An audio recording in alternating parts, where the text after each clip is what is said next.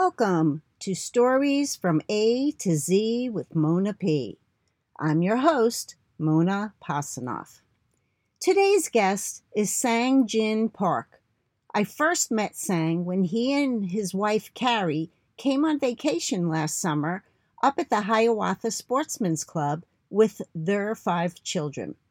I had been working to launch my podcast, but was feeling nervous about releasing it. Both Sang and Carrie listened to my fears and helped move me forward with their positive encouragement to go for it. Thank you, Sang and Carrie. At the same time, I learned about their life adventures of fostering and adopting 2 children to add to their 2 biological, plus another biological who arrived between the 2 adopted ones. Sang shares what it was like to foster and adopt his nephew, Anthony, foster and adopt Dylan, and how sibling squabbling can be overwhelming for him. This is an episode that anyone who has raised children or been close to kids in their lives will surely find something to relate to. No one ever said parenting was easy. There's also a little bit about culture here, and I think that can pique your interest, and I may follow up with a part 2 for Sang. If you haven't had a chance to check out my Stories from A to Z Facebook page, you may want to. There's photos of Sang, Carrie, and their 5 kids. Hi, Sang. Welcome to my podcast. Hi, Mona. It's so great to be here. Tell us a little bit about yourself. Where did you grow up? Where do you live now? And how did you wind up in Michigan? Okay, well, as you know, I'm not originally from Michigan. I was born in Korea, South Korea, Seoul, the capital city. Moved to the United States. My father divorced my mother when I was very young. Took me and my brother, who is a year and a half older than me, and arrived in New York, Long Island specifically. Lived out on Long Island for a year with my uncle. Then my dad kind of established himself as far as operating a store. Moved us out into the city in Queens from elementary school years till about the junior high school years. We lived in Queens and just moved around a little bit.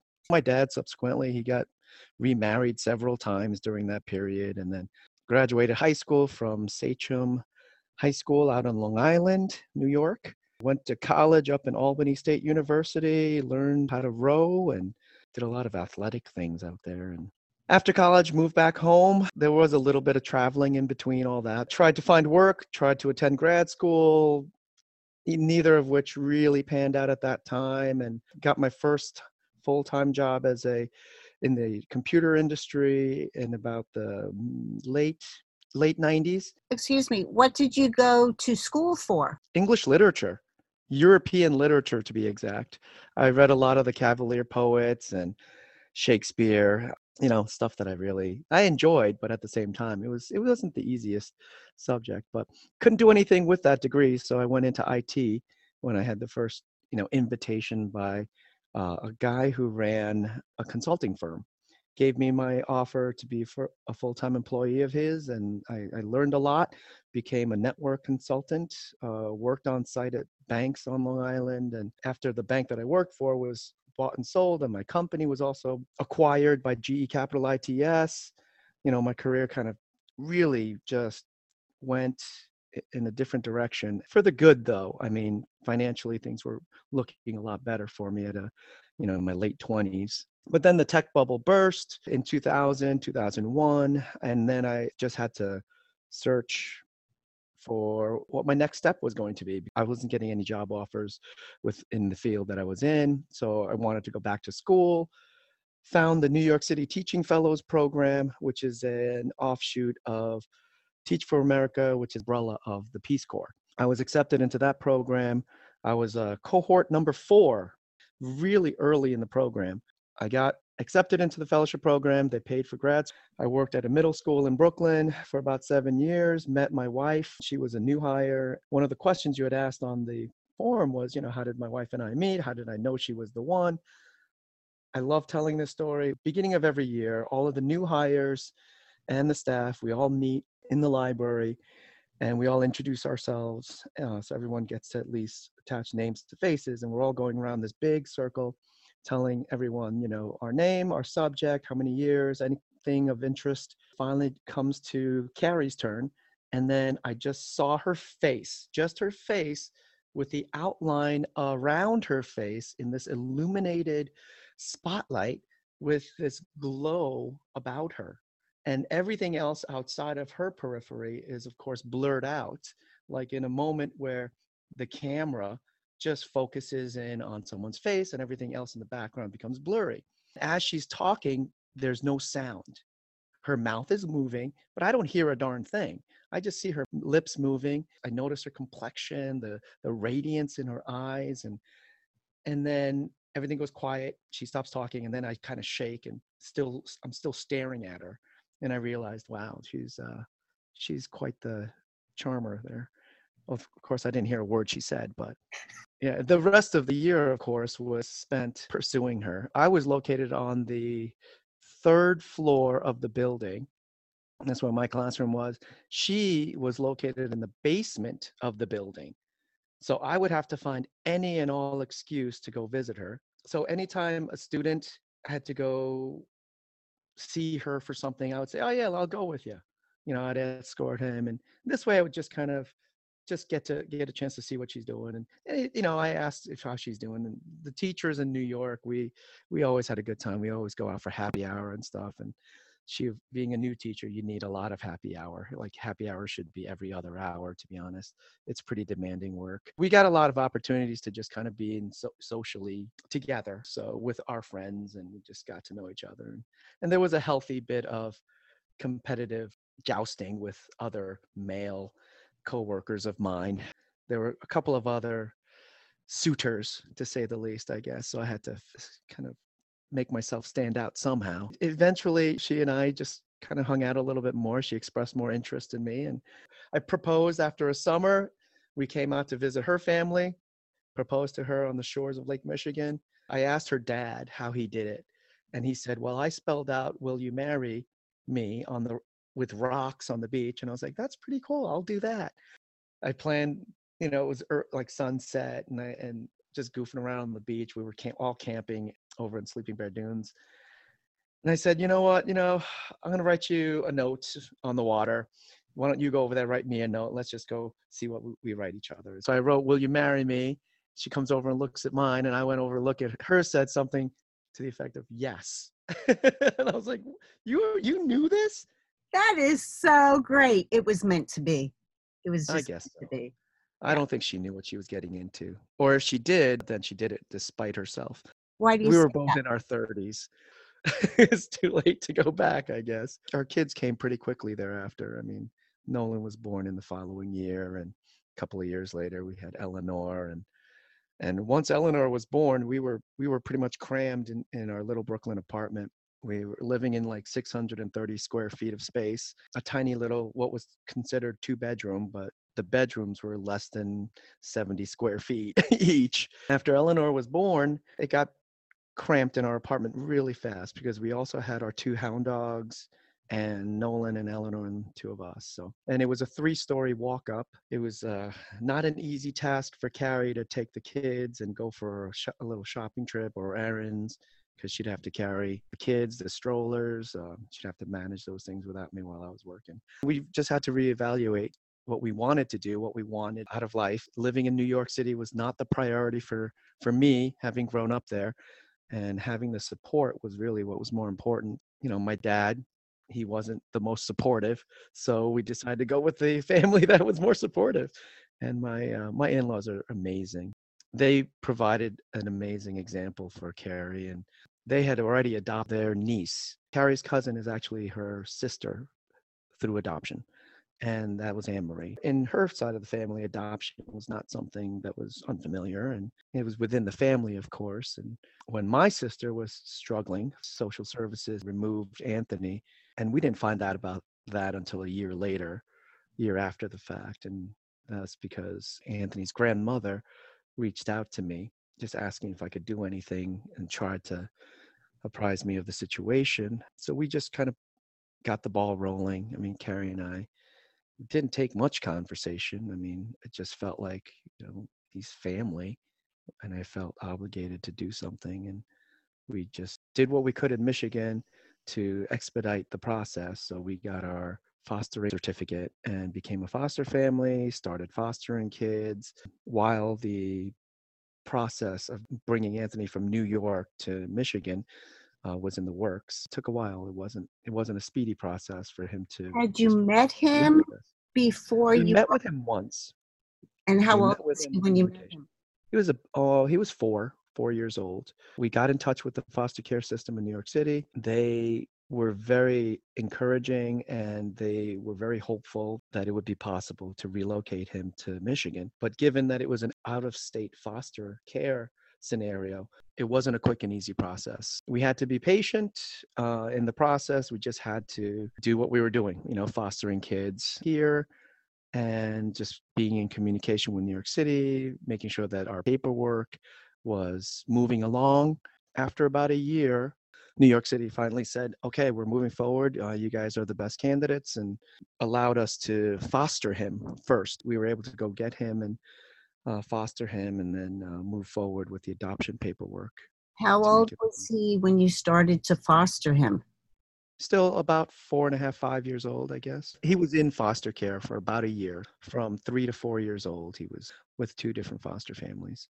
And then when, we tried to do everything we could, just figuring out what the process would be, got in contact with social services here, Child Protective Services, and, Health and Human Services. And they helped guide us through the process, gave us the advice of becoming licensed as a foster care family to show that we were sincere in our efforts to prove that we were qualified as a family, as a household. So we went through all of the inspections for our home and family, and that's required to become a foster family, which is a little bit more strict than I felt they were necessary. But in any case, caution is necessary when you're certifying families to become foster families.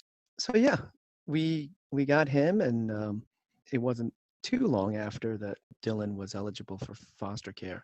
The social worker approached us about Dylan. Originally, it was supposed to be temporary. How old was Dylan was 14 months. Our family grew, nearly doubled within a year. We went from 3 kids to 5 kids pretty much within 12 months. And it's still been an adjustment.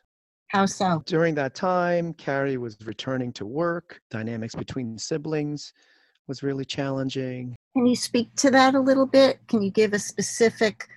Yeah, just guiding the kids. I wasn't the best example in the first years, and I'm still, it's in the family.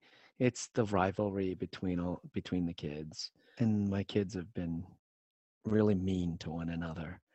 And I don't have a lot of patience when it comes to that kind of behavior, and I don't calmly talk to them about it. It's just, uh, it's so hard to talk about because, I need to be a better example.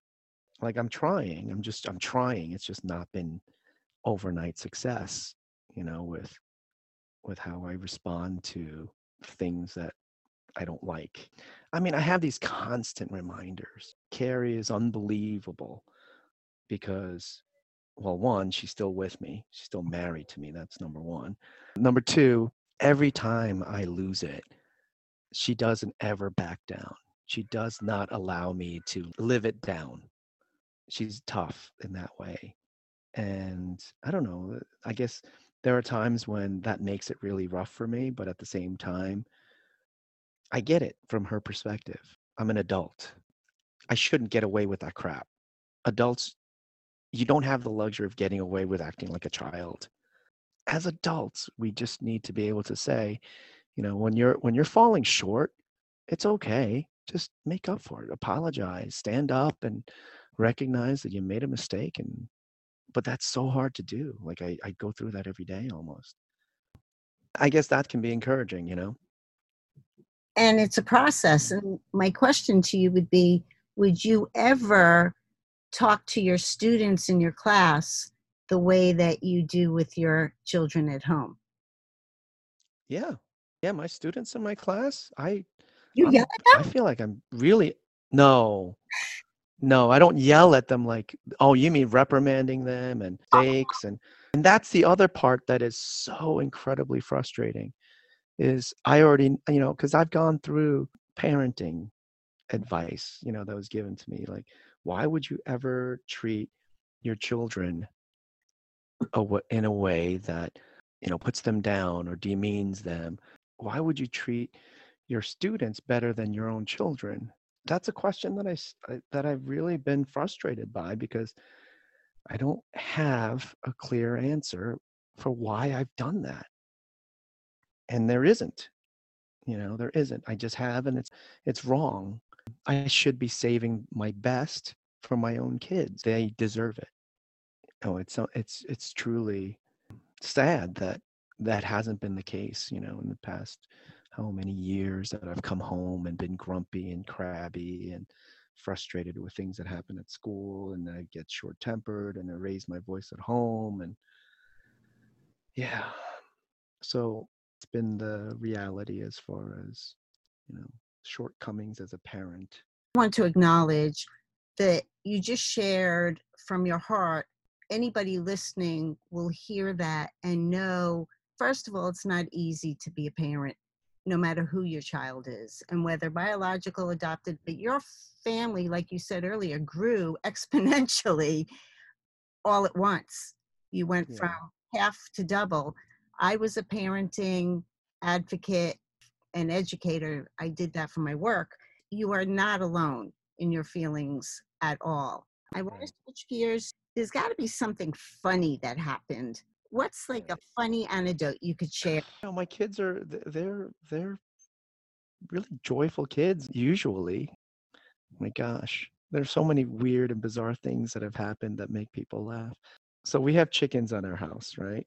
Carrie's in the kitchen looking out into the yard, and the chickens are in the yard pecking away, and on our red brick path, one of the chickens laid this amazing, perfectly fluffy, soft cone type poop, for lack of a better phrase. Dylan's walking around, he spies the chicken, sees it on the floor, just starts walking over, immediately sees Dylan walking towards that little pile of poop, and she knows exactly what Dylan's going to do. She runs out the front door yelling, Dylan, no. Dylan walks over. He's toddling over. This is like when he's like a year and a half, a couple of months after we got him. And we're doing our best. He's still under foster care, right? And anything that happens has to be reported, right?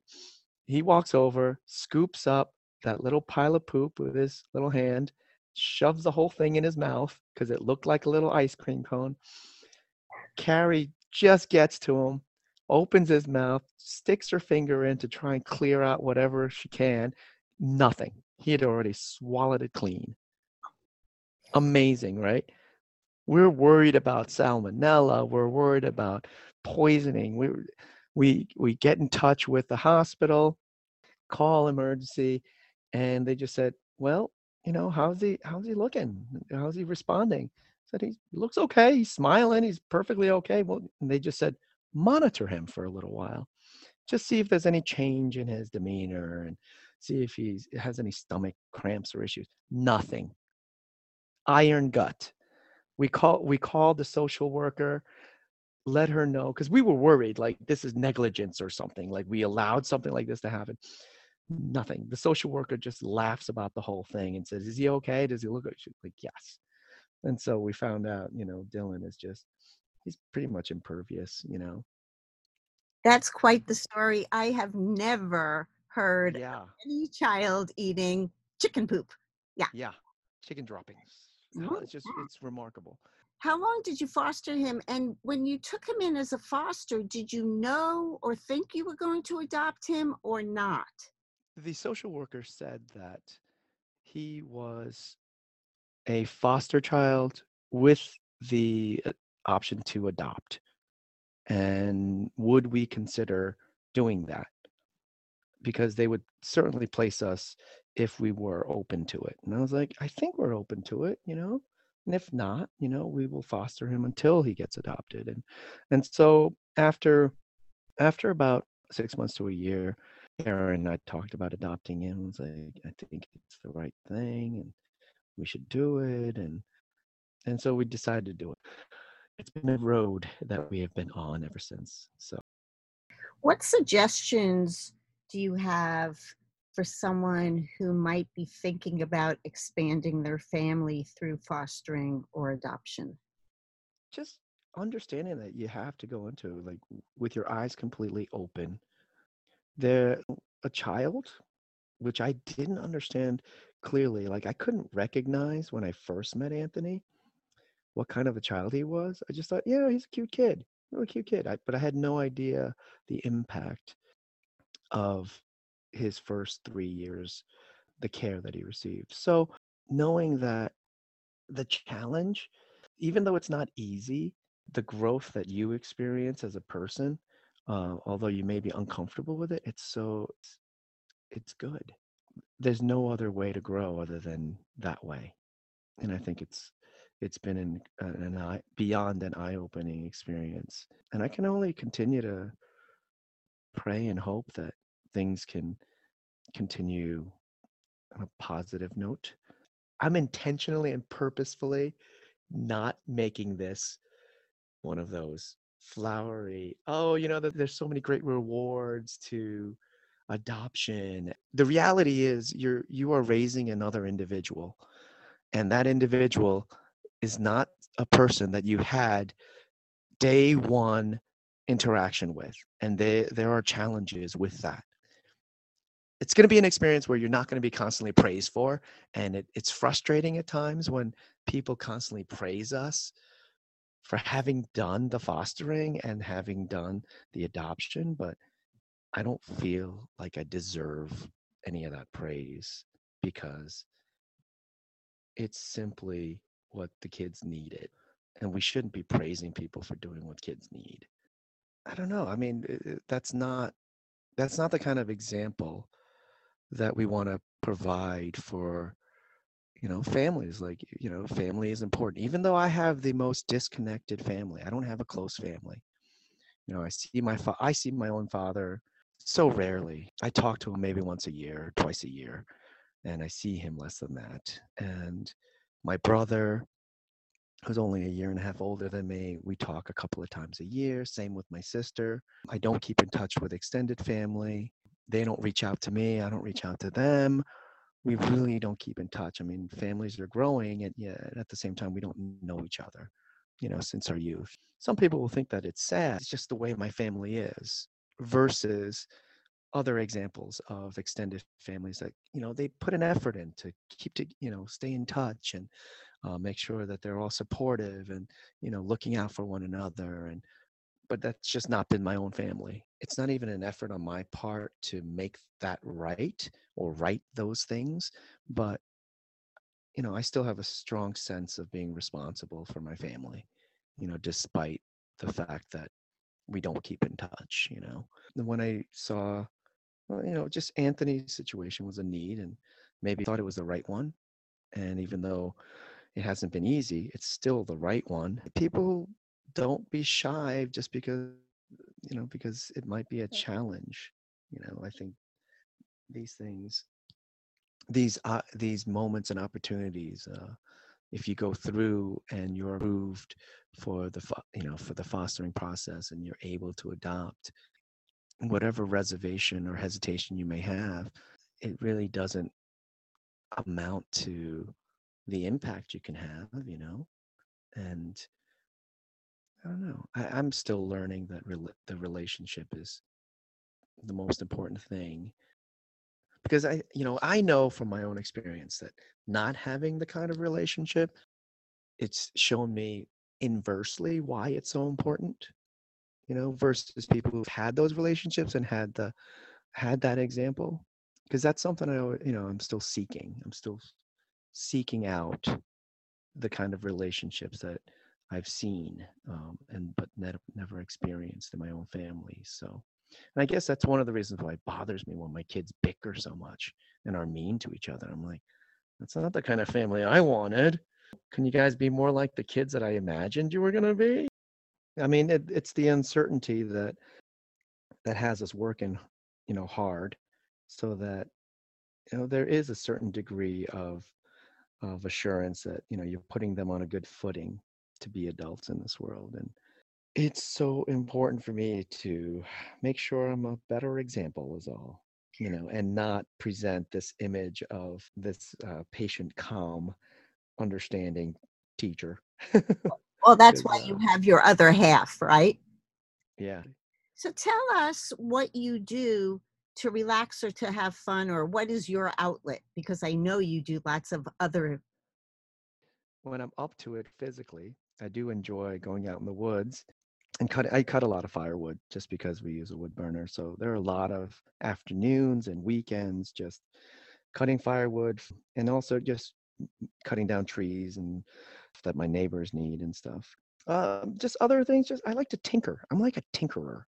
I go to the garage and I tinker. I try to fix a lot of things because there's constantly things that are breaking and overuse, and it seems like I don't have time for my own interests other than reading, which I try to do more of. That's what I like to do to relax too. Gets me in a nice relaxed state of mind. I coach at school, coach basketball, and I coach this year I'll be coaching, assistant coaching with track at the middle school level.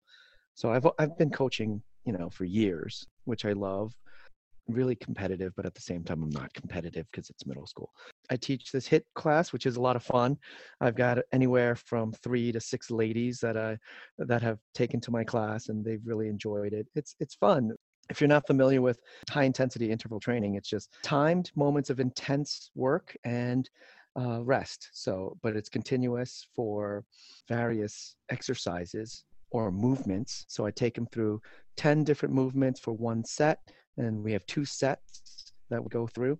It's mostly body weight, like P90X combined with Beachbody, combined with CrossFit movements, plyometrics, those kinds of exercises. It's stuff that I like to do because, as I'm getting older, I am not a meathead anymore. I'm not about throwing weights around. I'd rather use my body weight and stay mobile, flexible, and strong. I love my group of participants. It's always fun. We've expanded to twice a week. I teach that course at a friend's house 1 day a week, and at the gym another day a week. Other than that, just going bicycling with the family when we get a chance and going on walks when we can. We haven't done that too much lately. It's just been odd. The whole COVID-19 has just really disrupted what we normally do. I know that we used to take a lot more walks and bicycle rides together, and we'll be doing that again since the weather has become much more pleasant up here. I love movies, and my children and I, the family just loves to kick back and just watch movies. We do movie marathons of Star Wars all the time because we have the entire collection. So that's like 8 hours of just watching all the series. So yeah, we're big movie buffs, film buffs, Japanese anime. Those are some of the things. I write occasionally. Oh, what do you write? I don't blog, but it would be just journaling in that way. I've also drafted, but none of them are complete. Just various stories that I've been toying around with for years, trying to figure out how to finish an Alaskan murder mystery loosely based on my experiences working up in Alaska, kind of like a travel log, because trying to recapture those moments when I crossed the country a handful of times with different people, just trying to write a memoir, specifically the late 70s and early 80s years in New York City. I don't think it's unique, but I think it just captures a voice and a tone of, just one of the many immigrant experiences of what it's like to be Asian in New York. And I've read a handful of other Asian writers, and I feel like it's something that I need, I'd like to just have for my own kids to read when they're older. But I am quickly running out of time because my oldest is getting to be a little older. I'm hoping that by the time he's in his 20s, I'll have something that he can read to make him feel like he kind of knows me intimately. Just something that my kids can say that I left them that was just me. Things that I've not shared with them yet. Interesting. Okay, I hope that you can complete that. Anything else you would like to add before we end? Mona, I hope it's worthy. I just hope it's worthy. We'll see. I hope so. Yeah, we'll see. We'll see. All right, so I'm going to say thank you. I really appreciate your honesty and your integrity with sharing your truth and your feelings. And you ever feel like you're at the next step and you want a part 2, we can do that. Yeah, I think if you if you ever want to follow up, yeah. I don't know what kind of story arc you were that you had in mind, and whether or not I fit into that, because that's what I was worried. I was concerned that I wouldn't fit into something you had in mind with the impression that you had about us or me specifically. We can always go back and I can elaborate on other elements, like, to show you. I mean, because if we focus on my immigrant experience and what that was like, because I definitely skimmed over details related to that and the impact that had on me. That could actually be a part 2 where we speak about your immigrant experience, and then how much do you bring your background to your family, and what do you share with your kids living in Sturgis, Michigan, which isn't that diverse. It's more mixed than not, but it's not like New York City. No, yeah, and we've already talked about with our own kids, the issue of race, and because they've experienced name calling and being called out and pointed out as different, other kids acting in racist ways just out of ignorance. I don't get, like, I'm not all up in arms about it. I think it's to be expected. It's not to be expected. It is something that I'm not surprised by. So, we do talk about those things, why kids point out differences and their own limited understanding of what it means to be from a different ethnic or cultural group, and how they respond to it. What does it say about them? And we have a lot of those conversations, because it's constant.